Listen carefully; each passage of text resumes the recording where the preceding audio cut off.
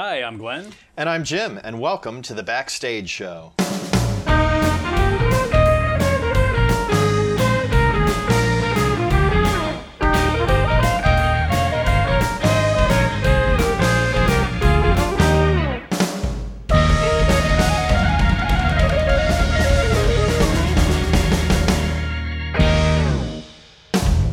And thank you for joining us.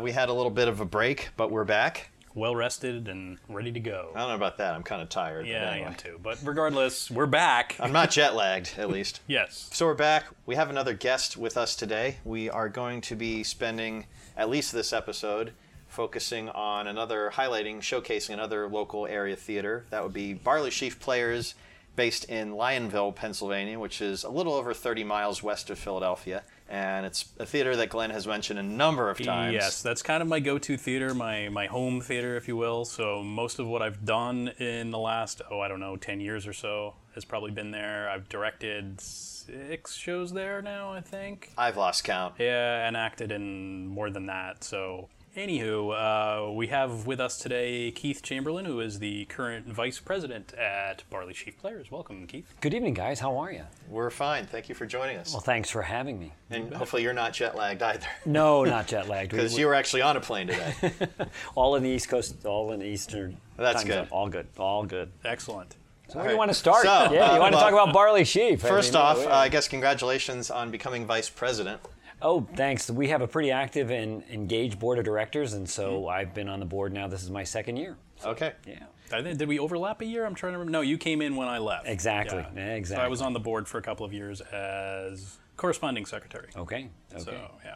So how does that work as far as do you automatically become president the following year? No. Oh. No, that is not indeed the case. But the vice president is sort of a position that is a catch-all. So there's the corresponding secretary, there's a recording secretary, keeps all the notes, of course, president that runs the meetings on, like we have a finance person and all that. But the vice president sort of just gets involved to provide expertise and insert themselves where projects are needed and to be supportive. So we have a membership director as well, and again, a couple at-large folks. We have a groundskeeper person who takes care of all our facilities.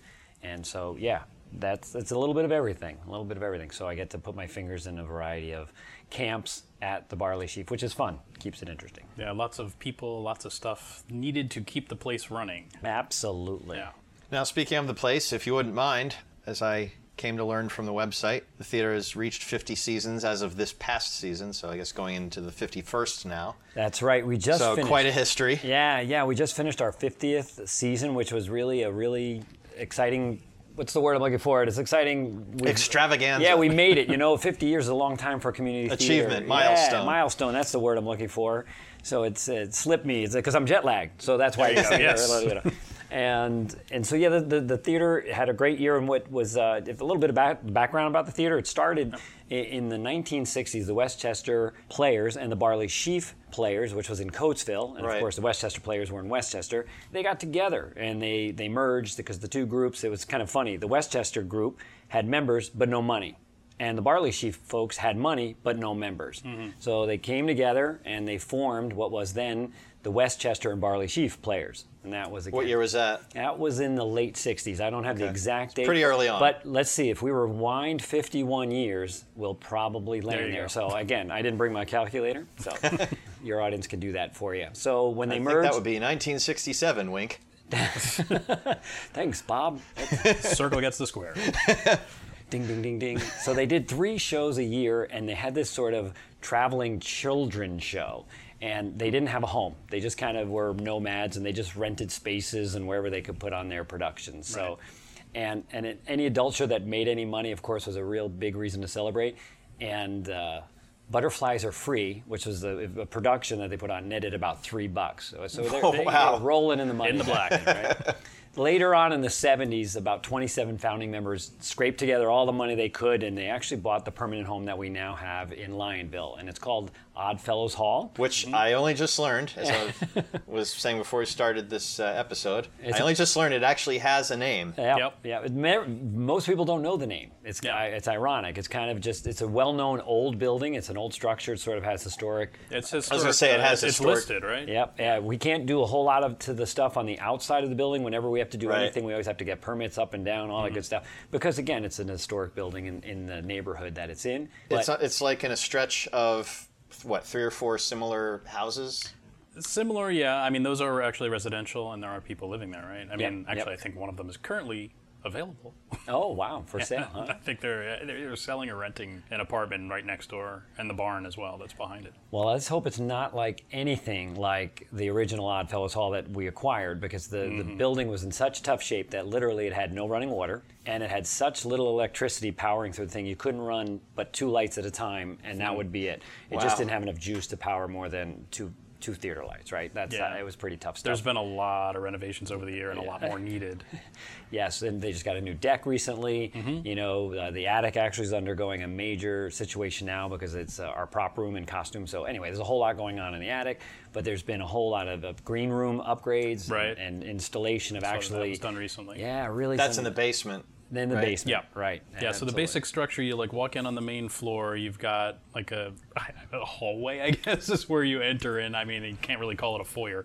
Right. And you've got stairs up off to the left that lead up to the attic where all the storage is. To the right is your box office, and then you walk in and enter the theater. And then there's another stairway once you're in the main part of the theater that would lead down to the green room.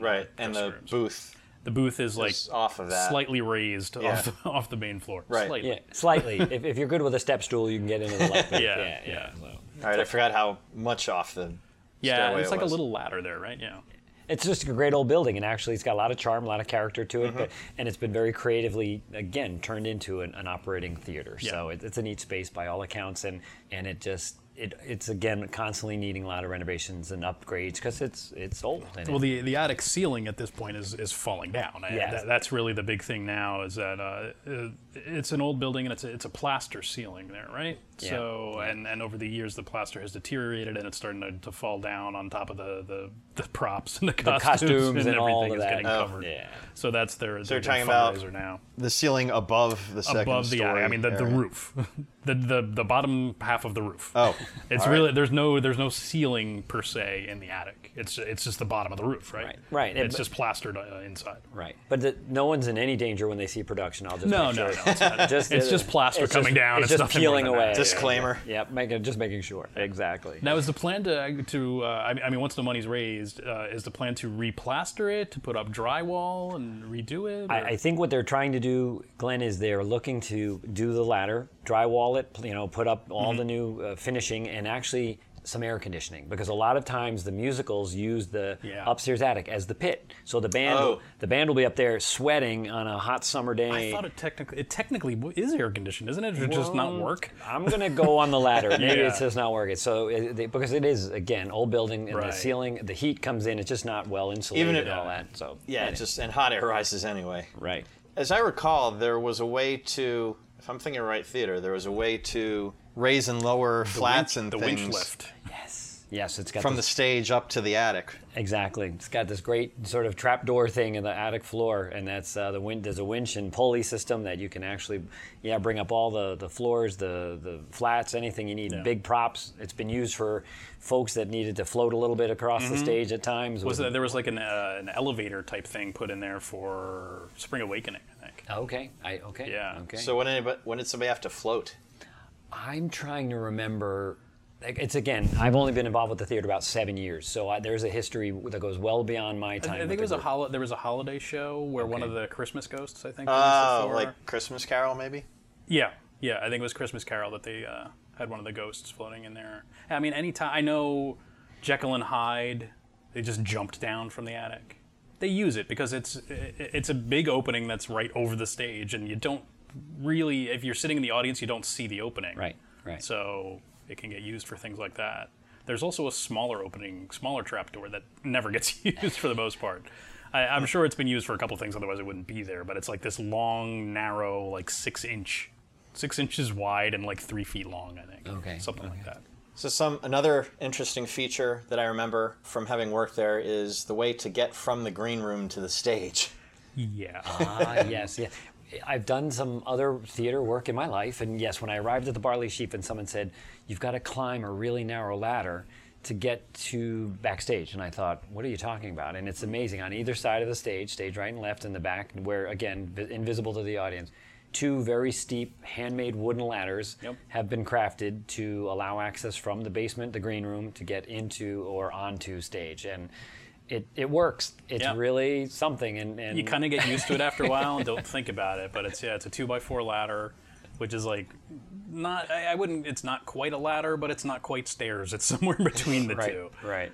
Well, that's kind of important to realize, I guess, if you were a newcomer auditioning there, you kind of have to be able to move around reasonably well to be able to. There have been instances because do a show there. The fire escape is also backstage, which is just regular stairs. The obviously though that's outside. So there have been circumstances where if an actor is just not physically able to climb the ladders, there are people that have just like gone up there from the audience and sat backstage for whenever they're not on stage, and then there have been other people that have taken that fire escape. And the ladders weren't always there. No kidding. Okay, when they first opened the theater, they used the fire escape for all their entrances and exits, wow. from what I understand. And I also think the downstairs bathroom was not originally there. There's a bathroom in the basement that's in off the green room, and I think it used to be only the bathroom in the lobby, so that if any of the actors needed the restroom during a performance, they would have to sneak up through the front door to go and use the one that's in the lobby. Well, so it's got a lot of history and a lot of changes have been made. Well, there are more bathrooms now for the patrons, because there's the one across from the ticket booth, and then there are two upstairs? Two more upstairs. So there's like 4 total in the building. So 1 just for actors. Yeah, for a building that did not used to have running water. Yeah. 4 toilets. Look at that. So. And, of course, we would be remiss, we've mentioned it before, but a very unique feature of the stage of Barley Sheaf is, tell us, Keith, right in the middle. Oh, there's this rumor that exists that there's structural, let's call it, I don't know, maybe a pole that happens to exist on the stage. What pole? Yeah, pole, exactly. I don't even see it anymore. And because the building is supported, it's older, there are a number of poles that run through the audience area where the seating is, and the structure of the roof requires this pole that's holding up some metal beam somewhere in the building. But it's a fascinating thing to watch how directors and set designers will create the illusion of that pole not being there, the way it can be integrated into the production or painted candy cane color, or it can be black or wood covered, or it's just fascinating. It's been a tree several times. First show I directed there, which is the one that Jim did the sound for me on, True West, I added a second pole. Okay. Because one was just not enough. So it's kind of a joke with all the actors and the production crews that have worked with it. As Glenn just said, pole? What pole? Yeah. So made it an architectural feature. Yeah, and I know there are like people who are less familiar with the theater when you just start talking about it's the one with the pole. Oh yeah, that one. Yeah, I've been there.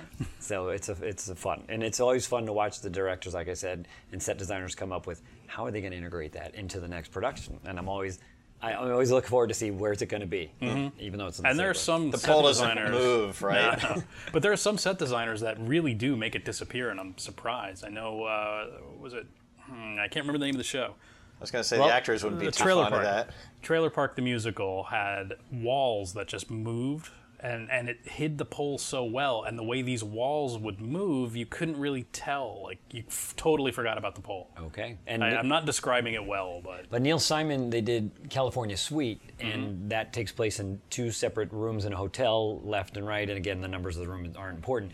But the way that the set designer created a separator wall with that pole absolutely worked wonderfully. You didn't even know that you were looking at a pole which separated the 2 hotel rooms. And that was done when I did Lend Me a Tenor. They did essentially the same thing because it was a hotel, 2 different hotel rooms. I think. So, adjacent. Once again, adjacent hotel rooms, and it works really well for that. When you actually want to divide the stage into 2, you got a convenient spot right there. Right. It's tricky though, because that pole is, I don't know, 8 feet from the front of the stage, if that? I think it's less than that. What's What's interesting, and most people who've directed there will corroborate this, the pole that's on the stage is not really the issue. I mean, you have to design your set around it, but as far as the audience goes, it's that first pole, the pole that's all the way in the front of the audience, that's what blocks your view. So that's the one that's a little annoying. But the one that's on stage is not a big problem. It's never an issue for the audience. No, it's not a side issue. It's the one that's because one of the best places to see on stage is if you're standing like pretty much like a foot behind the pole, everybody can see you. It's bizarre. It's really counterintuitive. But when you're standing behind the pole, that's when you're most visible, because the audience is split to the left and the right. Right. Yeah, it's set up as a proscenium stage, and then there's a sunken-in area, and it's all just loose chairs. Yep. Correct. Kind of. Correct. It's almost like a black box in that section of it. Yeah, I mean, I've heard it called a black box, but technically that would be if we moved the audience around and that kind of thing, which has been done to some extent. They've done like productions on one side wall. Yeah. They did what Chess was the was one that. last year? 2 years ago. 2 years ago. Starcatcher. Peter and the Yes, Starcatcher. Peter and the Starcatcher. Did In the Round. Oh, really? Yeah, it worked really well too, because they kind of had the mast of the ship was one of the poles at one point, and that worked really well.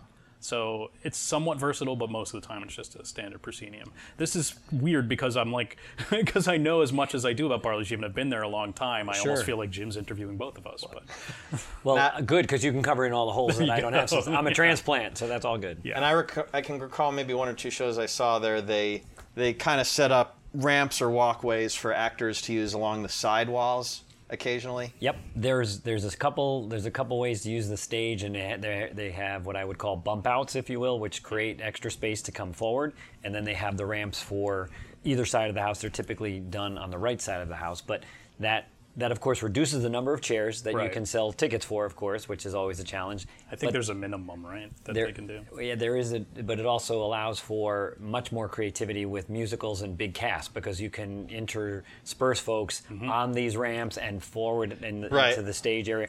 So they allow for more versatility when you have sort of the Titanic, for instance, which had this massive that had, like, cast. both ramps. And they had both ramps running up either side, and when you have a cast of 80 people or whatever the number was, 72. It was huge. Yeah, I think it was about 80. Yeah, that's what I recall. But it's great, because then they're singing on the right and left. They're using it to come and go off the ship in this case. But again, you shrink the house dramatically by 3 chairs on either side. They ended up adding performances for that one too, because I think the whole run sold out. I mean, because you're doing. I couldn't even get tickets, thing. so I saw it in pre-production. I didn't even get to see the show because it was sold out. Yeah, so. I did manage to see it, and I remember when it got voted in, I was one of the people who was rather skeptical, and I'm going, there's no way they're going to get this many people on there and have it look good, but they pulled it off. They really did pull it off. Great. It was impressive. So. What is typical seating capacity? The standard house, if you're not using ramps and not using the bump out stage stuff, is 102? No, I got a little more. I think it was around 110. 110. I would say, I got to think about it. I think it goes as low as about 85 if you put everything in. So. They've got like standard arrangements. They can do left ramp, right ramp, center ramp, which is not done too often. And then there's 2 different stage extensions that, like Keith was saying, there's little things that you put on the front of the stage to make the stage 3 feet longer. I think there's one that's 1.5 feet and one that's 2.5. Okay. Something like that. So you lose either 1 or 2 rows in the front, and then with those side ramps, you lose the side rows. 85 to 110. Yeah. There you go. So around there. So the size of the theater allows for a lot of versatility when it comes to that. And again, the other shows that really take use or make use of those things are the children's shows, because the organization does a lot of outreach to teens and youth. So we have a whole children's series that's done every year, and in the summers typically. And again, those are larger casts because they involve a lot more youth, and shows are bigger, so they get more kids. Right. So again, and of course, the challenge with that is you got moms, aunts, grandmas, and cousins and sisters that all want to see little Billy and little Louise on stage. So that's the reason I never actually have attended any of those shows, because I feel like I'm taking tickets away from somebody's relative. From some grandma. Yeah, exactly. You mentioned the teen show and the children's show. So in looking at the general season structure, there are typically 5 main stage productions in a Correct. In a season. As I said earlier, in their history, they used to do 3, and the children's thing that traveled around, and now it's a full 5-show season. That's their standard. Which is really only about half the season, though. The main stage is only half. Right. Exactly. That was what I was finding looking at the website. So there's 5 main stage shows, I'll call them. Right. Then there's a holiday show. There's the one-act festival. There may be benefit shows. Then teen show and children's show. So exactly. There's the house kind is of a lot busy. going on all year round, pretty much. Absolutely, and it's the way the creative scheduling goes. It allows for all of that to happen on a flow basis, and exactly. So it's much bigger, much more involved, as you said. You keyed up on stuff. The holiday production, which is not part of the main season is done. Again, they wedge it right in there in December, and they throw on something, and that blends usually adults and youth in a lot of cases. They kind of do a thing happening there. And then the summer's very busy with the youth programs, and there's still some children's workshop programs that happen, and the group also does a lot with raising money, and it's a strong emphasis on family and community. I don't know if we're going to want to go into all of this in this particular production. Well, we certainly can. But I'll jump it there. You guys can take it out and chop it off and add it in. But with that, with the community and strong emphasis on family, and the holiday show typically has a fundraising element to it as well. So during the holiday series, they do fundraisers, baskets, drawings, raffles, and they name an organization that they'll donate the proceeds to for that. And then, as you mentioned again, Jim, we have a benefit show, which is completely outside of the entire regular season, but it's typically done for a good cause, and it's written by a local playwright, or it could be someone wants to put on a show that they really love and want to do, but they raise all the money, and 100% of the proceeds typically go to that, a nonprofit, a charity, or a cause, a need, a family that needs some support. Again, the group is really wrapped around helping folks, and it's often local charities, so it stays within the community. Absolutely, and the group is even done one for the family of one of our long-term members who passed away, and they actually raised all the money and donated to that family who they left behind. When he passed away, he left behind 2 young children, his wife, and again, it was just a beautiful thing to watch how the community rallied around this individual. And a couple other events related to community outreach that were mentioned on the website were you do food drives. Yes, the holiday show will typically do something around that, or sometimes, and again in the fall, they'll do a food drive and a fundraising thing where people can bring canned goods or bags of stuff, and again, all donated back to local food banks or other organizations that are looking for that too. And I also saw mention nursing home visits. You know what? There haven't been any that I can remember in my short time here. The kids and teen shows, okay. And they did it again this year, where they'll go around to as you said, local nursing homes and that kind of thing, and they will perform like bits of the shows that they did. So yeah, they did it this year. Awesome. So you can cut out what I just said because I never did that. So. Oh, that's right. Half the time we don't know what we're talking about anyway. Yeah, no, half. Wow, that's generous. That's generous. There you go. Well, half the time Glenn doesn't. The other half I don't. Yeah, there you go. So at some point, there's always somebody that doesn't know what they're talking about, but it doesn't stop us from talking. So what strikes me from my recollection of shows I've seen at Barley Sheaf over the years is it's quite a variety. You have shows more family-oriented, kid-oriented, and so forth, and then you have more kind of adult-themed kind of shows too. You know, a little bit more thought-provoking. I suppose I'm thinking of like the God Committee. Sure. The group does like to do a diverse array, if you will, or a variety. And again, the themes of the kids shows are usually ones that the kids can wrap around. But yes, there's a musical, which is always in the mix every year. Okay, and so one musical a year. It's a minimum of one. A minimum. One main stage. Up until recently, there was a minimum of 2 musicals, but they had been finding it more and more difficult to find musical directors. Oh, really? So they cut back the required minimum to 1. So they have to have at least 1, but some seasons there are still 2. Right. Depending on if the directors come forth that submit. So and what the availability of the rights and the production. And what's voted in by the membership. By the membership, exactly. Yeah. So, which we can talk a little bit about. But yeah, so they typically do a drama or a murder mystery gets thrown in there. There's usually a comedy that will, Neil Simon or some other one that, again, appeals to folks. It's funny you brought him up the second time. He just passed away. Yeah. I know. We heard that when we were away. So I found out maybe a couple hours ago. He was in his... He was like 91 or something. Yeah. Good long life. And he certainly has a huge body of work that he left. Quite a legacy. Yeah. Absolutely. And I think I've been in probably 4 or 5 different Neil Simon shows over my life. I can say the same. In fact, my first a pretty common occurrence in community theater. Well, California Suite you already mentioned, so that was one right there. But my first production with the Barley Sheaf Players when I moved here to Pennsylvania was with The Dinner Party, which was a Neil Simon production. So that's how I got introduced to the Barley Sheaf Players. And that's where I met you, because I was in that as well. Exactly where I met you. I had actually forgotten that was Neil Simon, because it's not really a typical Neil Simon-esque. Absolutely different. It's very different from his regular sort of genre, as it were. So, Yeah. murder mysteries are thrown in there, comedy, a musical, and every now and then one of those, again, Molière, they'll do something outside of the mainstream. So, but of course, for a community theater, it's always tricky because you want to be able to balance the ability to do stuff that will bring folks in, because you need to be able to sell tickets, right, make the money so we can take care of those falling apart ceilings in the attic.